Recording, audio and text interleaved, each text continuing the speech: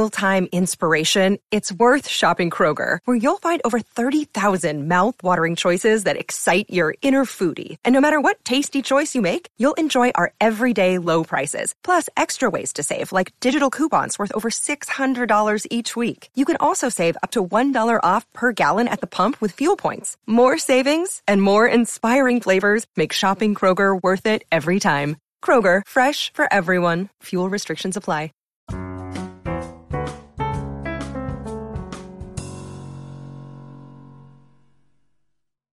"53 years ago today, the film 2001, A Space Odyssey premiered.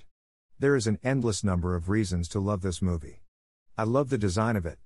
The George Nelson for Herman Miller desk, the Arnie Jacobson cutlery, those red gin chairs, and the Euro-style bold extended font. You have to watch this movie." Title: 2001, A Space Odyssey. Directed by Stanley Kubrick. Produced by Stanley Kubrick. Screenplay by Stanley Kubrick, Arthur C. Clarke. Starring Keir Dullea, Gary Lockwood. Cinematography: Jeffrey Unsworth. Edited by Ray Lovejoy. Production company: Stanley Kubrick Productions. Distributed by Metro-Goldwyn-Mayer. Release date: April 2, 1968, Uptown Theater, April 3, 1968, United States, May 15, 1968, United Kingdom. Running time: 142 minutes. Countries: United Kingdom, United States. Language: English. Budget: $10.50 to $12 million. Box office: $146 million. Academy Award Best Special Visual Effects. British Academy Film Award Best Art Direction. British Academy Film Award Best British Cinematography.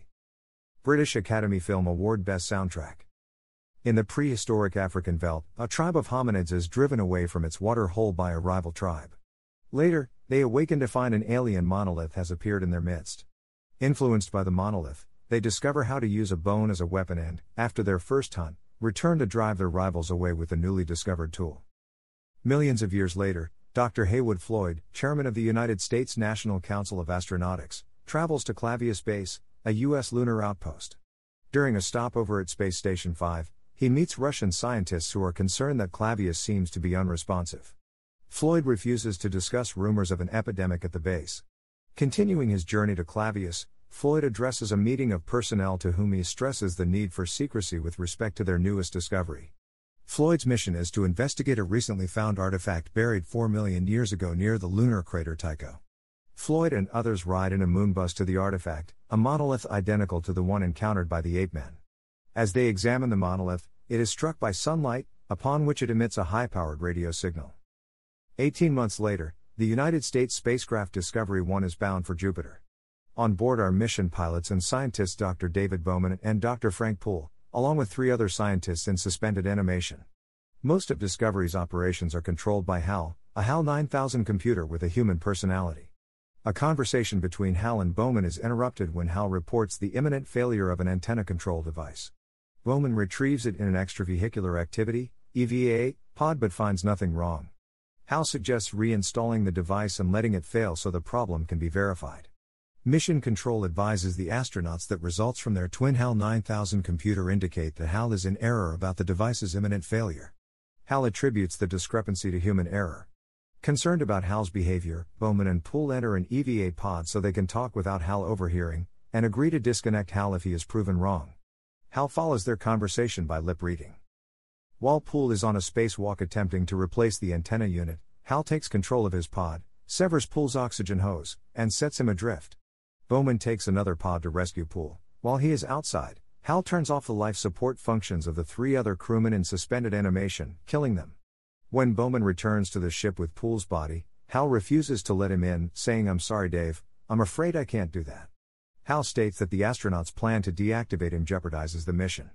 Bowman opens the ship's emergency airlock manually, enters the ship, and proceeds to HAL's processor core, where he begins disconnecting HAL's circuits.